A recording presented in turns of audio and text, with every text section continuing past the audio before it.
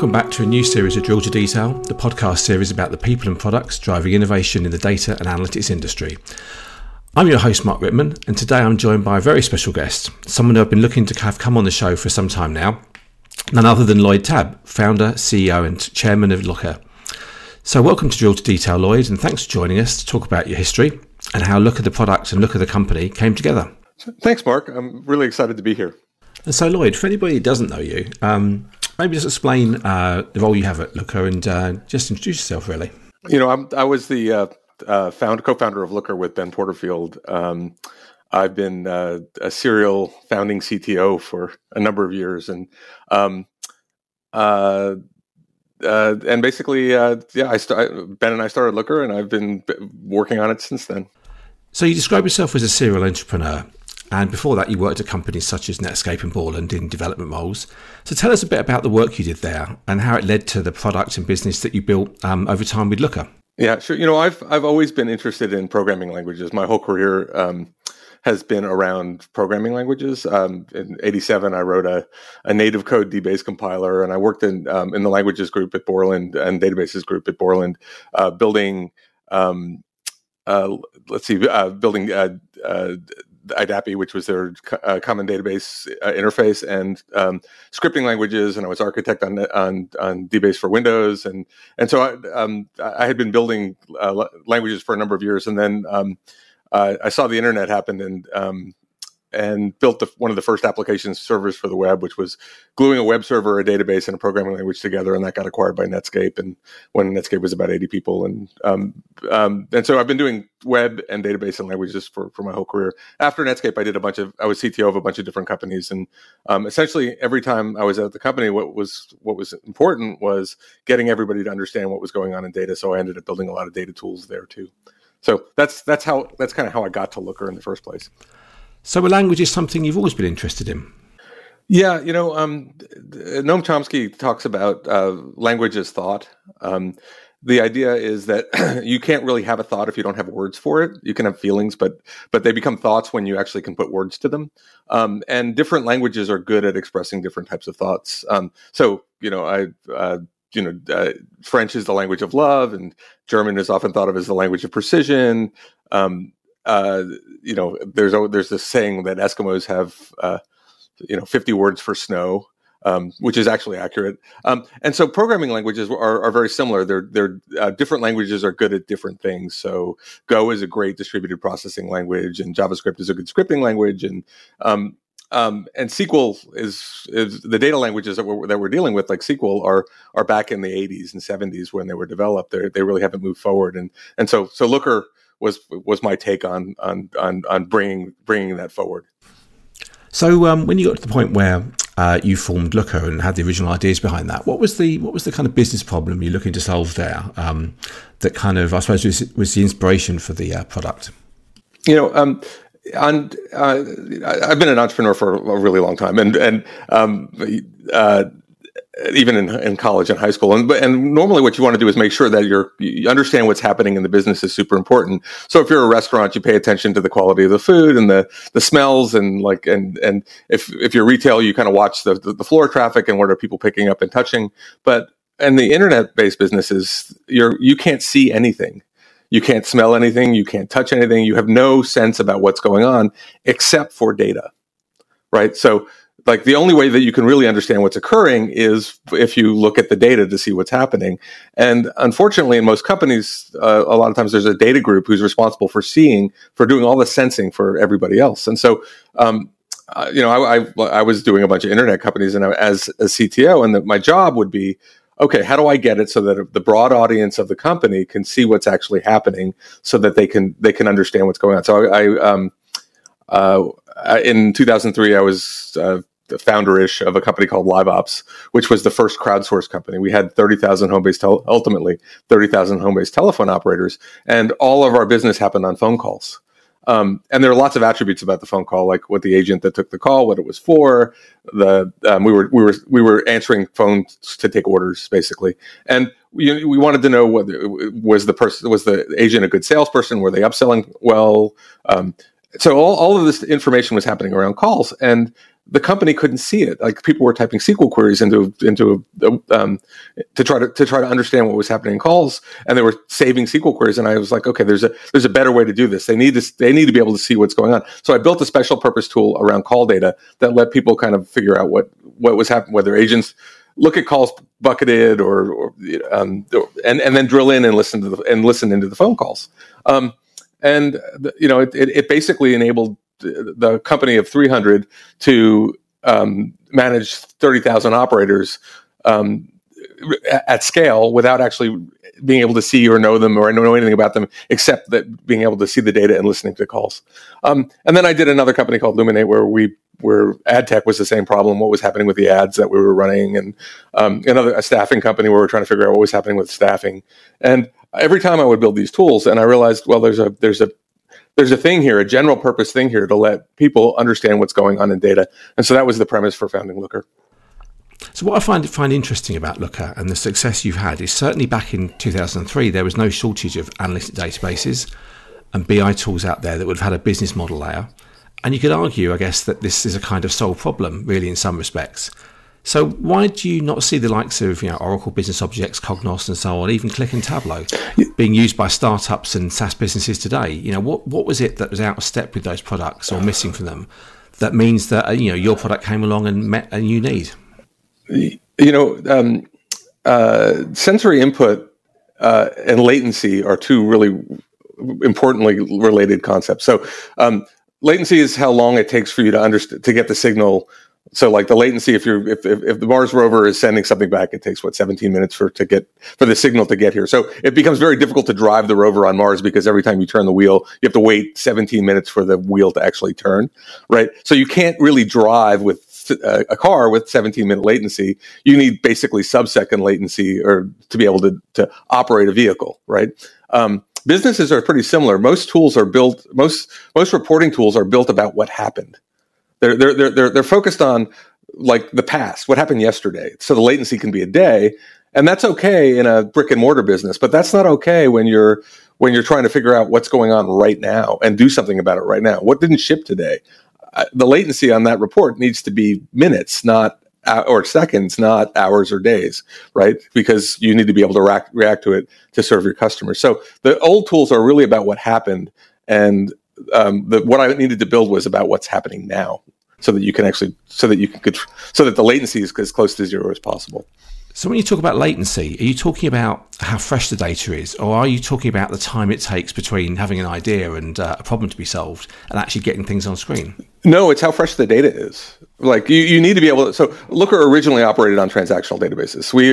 Our original customer base were like Hotel Tonight, ThreadUp. And what they were doing was they had everybody in the company had email open and Looker open so that they could figure out what was going on in their business. Instead of having the engineering team build custom tools so that they could see what the remnant hotel rooms were at this particular moment, they could use Looker to do it.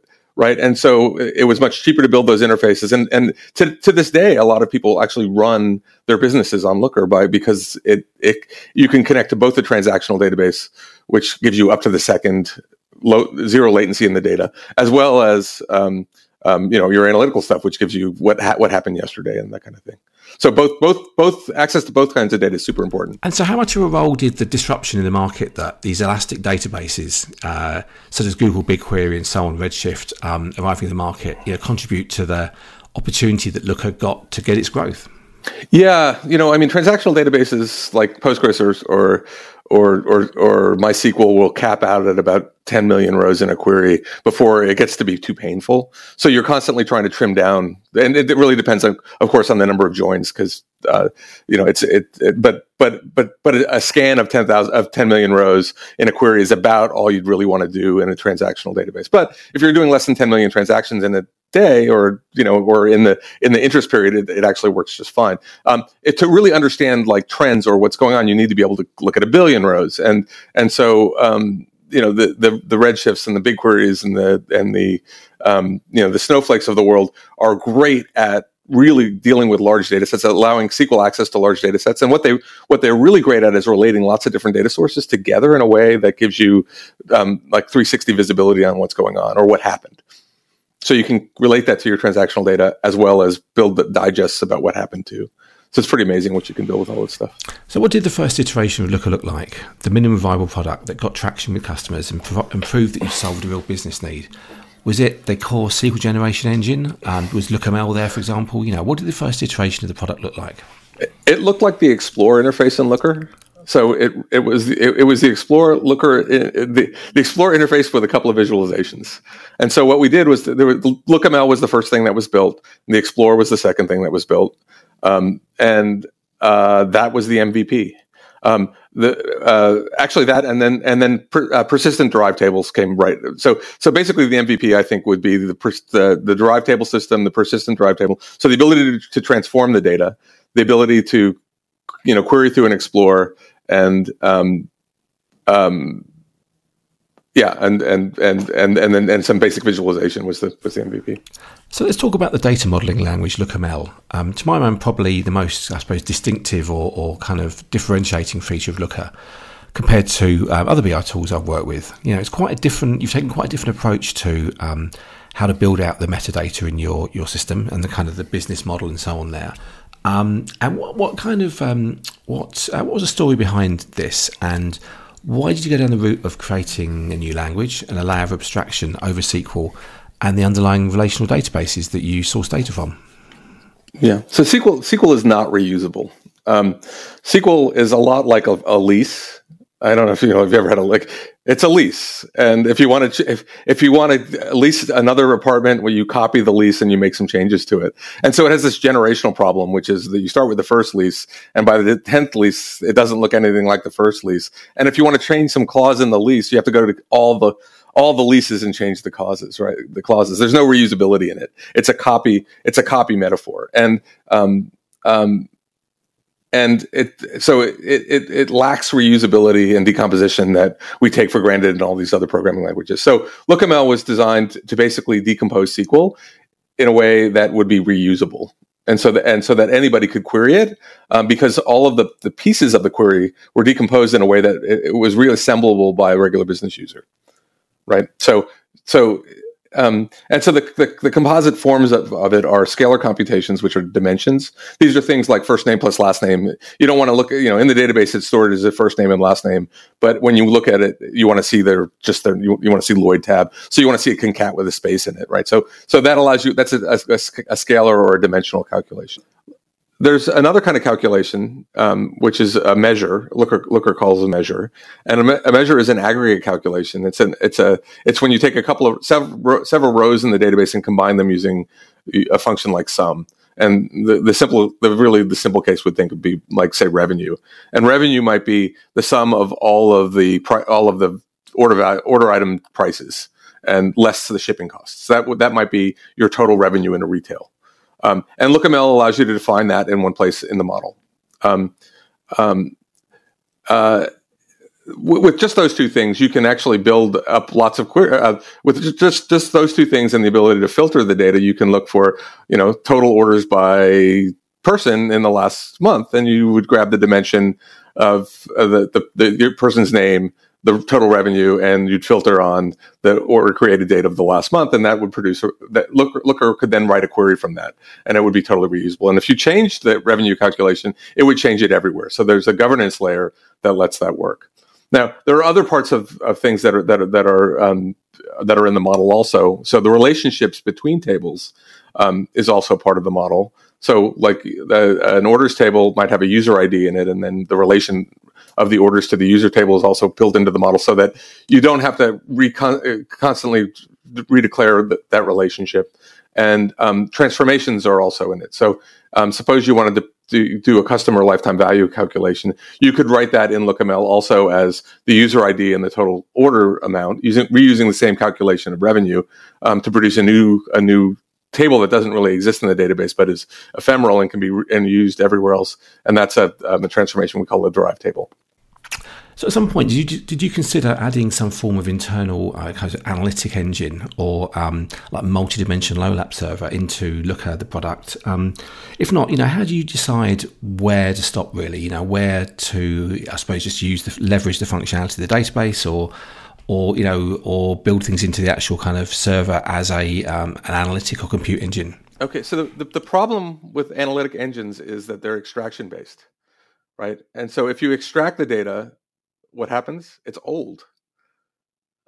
Okay, right, and therefore it's a lot less useful, right? Looker has always operated on the premise that it needs to operate against in very low latency situations against data, right? We can still do these other things, and we do a lot. We can build OLAP cubes in LookML, using derived tables, but we also need to be able to relate data. So there's two things. There's one is it can't be old, and the other thing is we need to relate everything. So if you pull it out of the database, then and you need something else in the database, you have to pull that out too. But if you operate within the database, then all of the data is completely available. So it becomes a movement problem. If you don't move the data, it's all available to you. And so it's the hard problem we've been working. It's an attitude, but we've worked it. It creates tremendous value.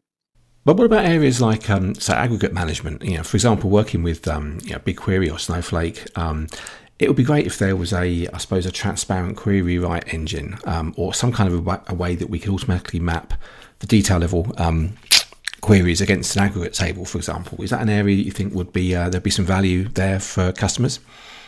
Oh, sure. I don't know if you know, but I think Julian Hyde was on your show. He's one of the world's best people in that area. So I'll leave it up to the reader.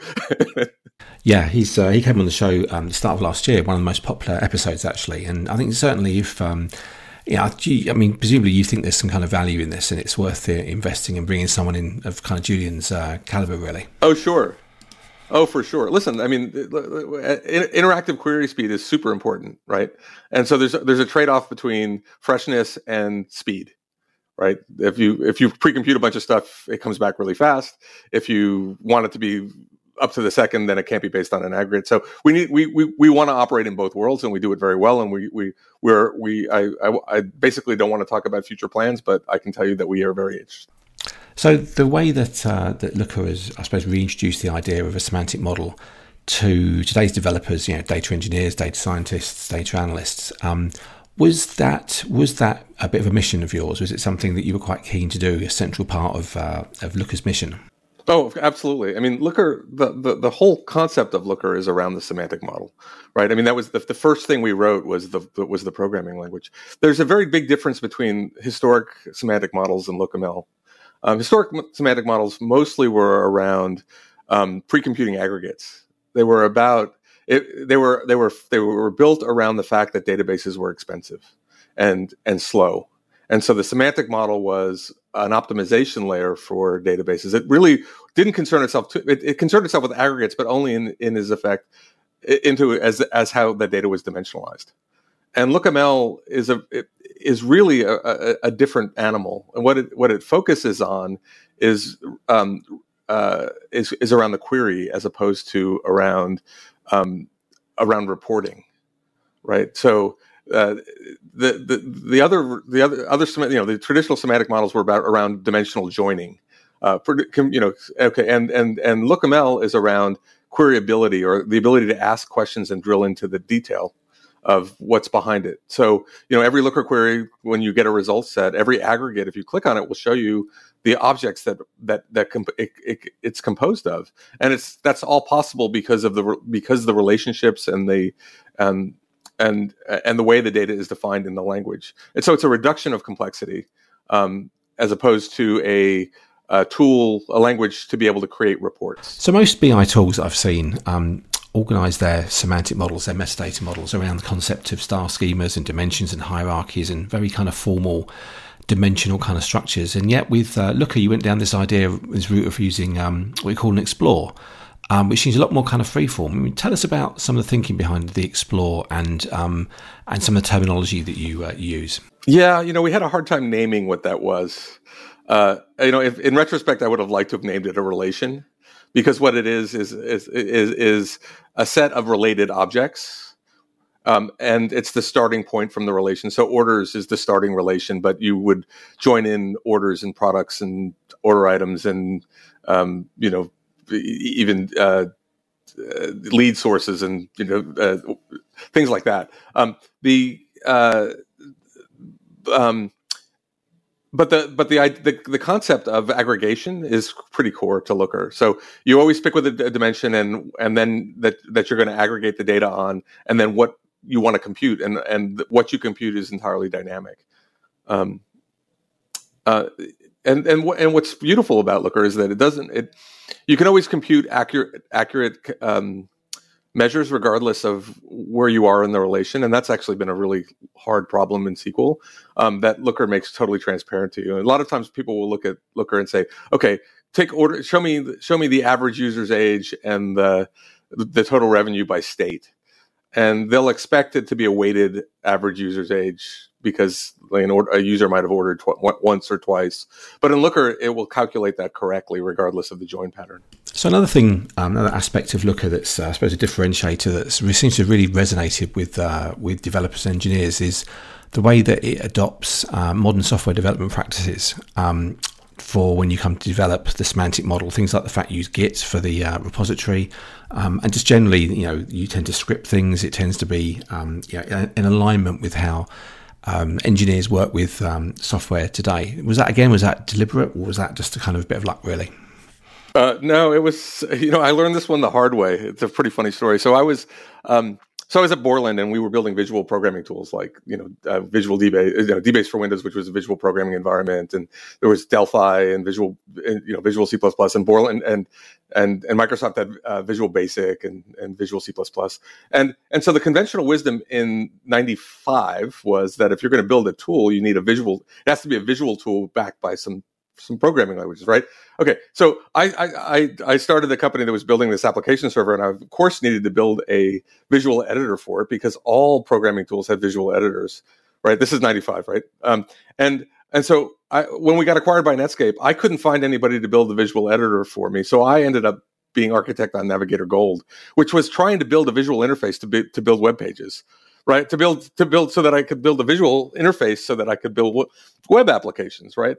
Well, of course I was wrong. Nobody who builds web pages wants a visual builder, right? They don't want PageMaker or they don't want the visual tools. They want to code it. And so I thought that we needed a visual builder, but people really wanted to code.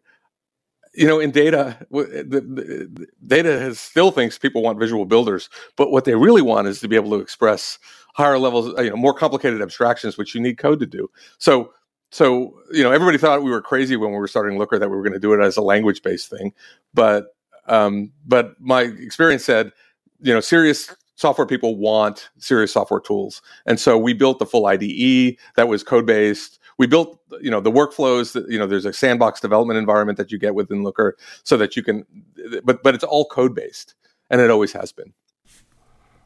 So you said earlier on that the purpose of LookML, or one of the drivers behind it, was reusability.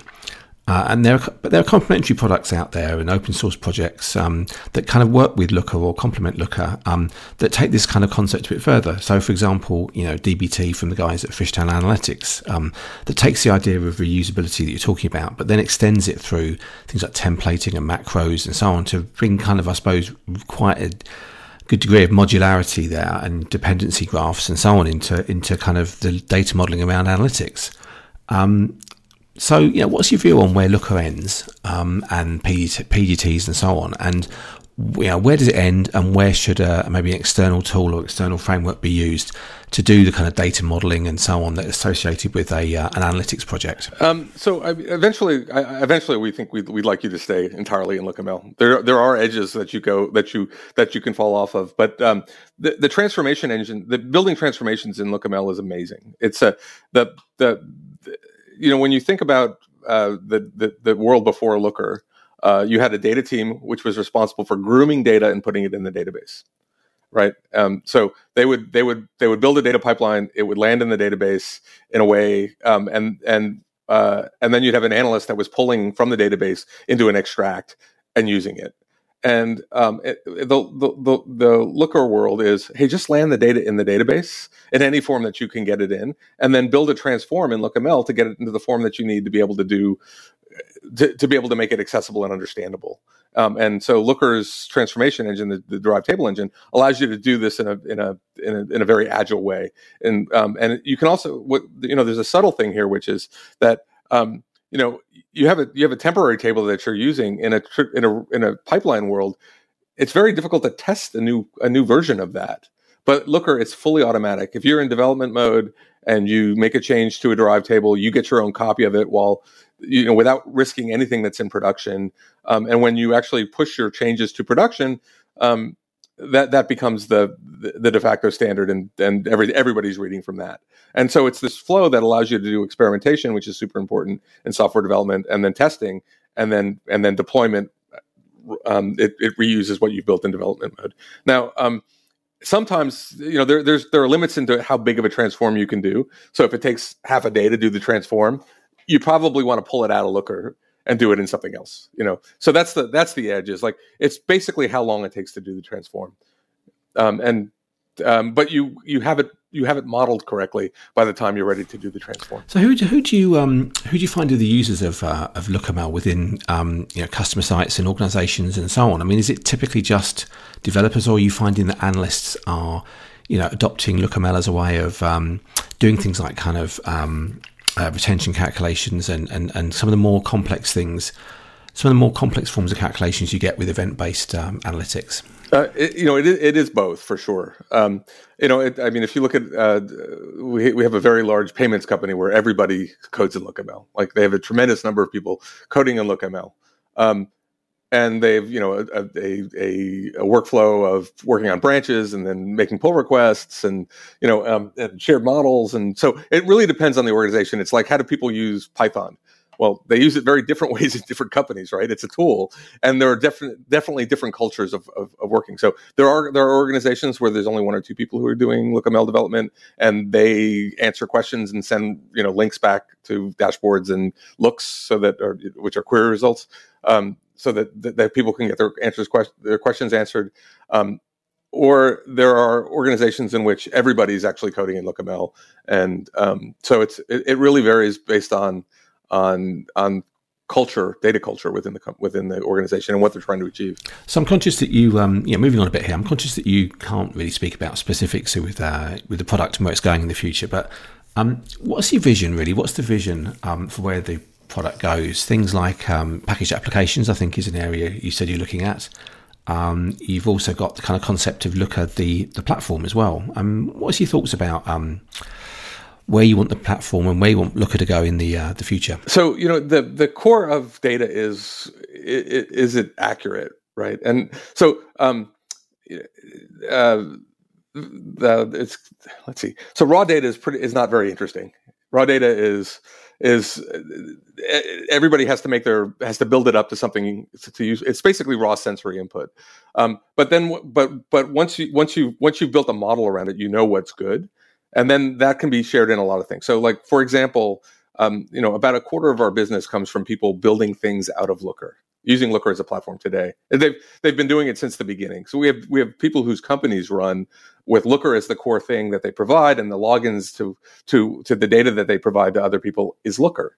So that's always been a big part of our business. What we are we have so packaging applications that can be installed into your Looker is a big part of what we're doing and what we announced at Join. But also the ability to deliver data in, it's the ability to digest data from external sources and deliver it into things where you are. So, like, we have a Slack bot, for example, where you can actually use a command line interface to Looker to pull data into a Slack channel. There's all kinds of things that we're doing that allow data to be used in the place you are rather than coming to Looker for it. So on that point, one of the things I think I said to you in the past, actually, that I really like about Looker is the fact that it's not, you aren't part of a kind of larger mega vendor, with lots of ERP and CRM systems that there's to the point then when all your product development ends up being just integrations with those products. But I suppose the other part to it is that analytics is at its most effective when it's part of a workflow and when it does integrate in with applications and processes and so on. So again, what's your thoughts on Looker's role as a kind of part of an analytic workflow and as part of a wider set of kind of business processes, really? Looker has always allowed you to embed the results in other applications. In fact, one of the largest CRM companies in the world internally uses Looker to embed it in their own CRM. Okay, so it's the ability to take a piece of data and put it into some other application has always been part of what Looker does. In fact, if for a long time, BigQuery was demoing their public data sets, and they were embedding Looker to demo the data sets against BigQuery, right? And so Looker, the ability for you to take something that you see, every piece of data, whether it's a dashboard or a look or the results of an Explorer, is a URL addressable. And you can take that URL and embed it into all kinds of things. And so the beautiful thing about Looker is that it's born of the web, and basically all the results, everything that you're looking at is web addressable. So moving on from Looker, the product, to look at the company and the company and the culture and so on you've built there. What are the kind of core values that you try and live to and try and, I suppose, communicate to everybody in the company and to customers and so on? One of the core Looker value, the most important one, is probably love Looker love. And what that means is that we will only succeed if our customers succeed wildly, right? And we have a complex product, and we need to teach this complex product to our customers, and so we need to have nice people who are smart, who are safe, or who people feel safe around, right? And feel comfortable asking questions to. And in the company, we also have another value called the kitchen table, which is that basically there's no dumb question, and you can ask as many times as you want. And whenever somebody asks you a question, you stop and answer it. And so it requires to be hungry, nice, smart people who are helpful, because that's what it takes to teach a world a new way of looking at data. I have a really smart friend who once told me that in order to learn a new language, spoken language, you have to be willing to appear stupid. And the same thing is with a programming language. You have to be willing to accept that you don't know it. So the way we do support, which is we have analysts that are available on chat to answer any question, and they sit around a table and they will answer any question, as no matter how complicated, and you'll get a good answer. We don't say we don't know. And it's pretty amazing. So that's the helpfulness, and the whole company is centered around that. I mean, we knew that we had to do this to succeed. We built the culture around what it would take to make the company succeed. We couldn't, there are other companies that didn't necessarily, the sales organization. It's a helpful driven culture. And I see you're also quite a keen cyclist as well. I think I saw an article once where you take your bike to work. You lead cycling cycling groups going out from the offices there. Yeah, I suppose, how much is health and work-life balance important to you and to Looker? Yeah, I always say that a good life is a series of good days. And hopefully if you're working at Looker, this will be your best days. Like there's no reason that when you work here, it shouldn't be your best days. And so, we take work-life balance really seriously, and we want you to be well-rounded and enjoy yourself. And my goal is that Looker is the best place you ever work. And so it means that you get to do things that are part of life. So I love to bike. It's my happy spot, so I share that with others. So Lloyd, just to finish things off, just tell us about the Join events that are happening in the next few months around the world. When people come to interview at Looker, I always say there's tremendous amount for you to learn. What we do is really interesting and powerful, but it takes education. And so Join is about coming, learning about how other people do it. We're inventing a new way to look at data. And it's a great place to come get educated, to learn, to see what the best practices from what other people are doing. We're all exploring the future together. It's been great having you on the show. thank you so much for your insights and your kind of the backstory really around Looker, how it came about and where it's going. Well, thank you. Just a comment on that last thing is, Margaret Rosas, who runs our Department of Customer Love, our support team, told me very early that we'll be successful when we have 1,000 true fans. And enterprise software with fans is like kind of it's kind of an oxymoron to a degree, right? And and we have fans. I love the fact that we have fans that people love, that Looker makes people more powerful, and they love both the company and the product. That makes me super happy. So anyway.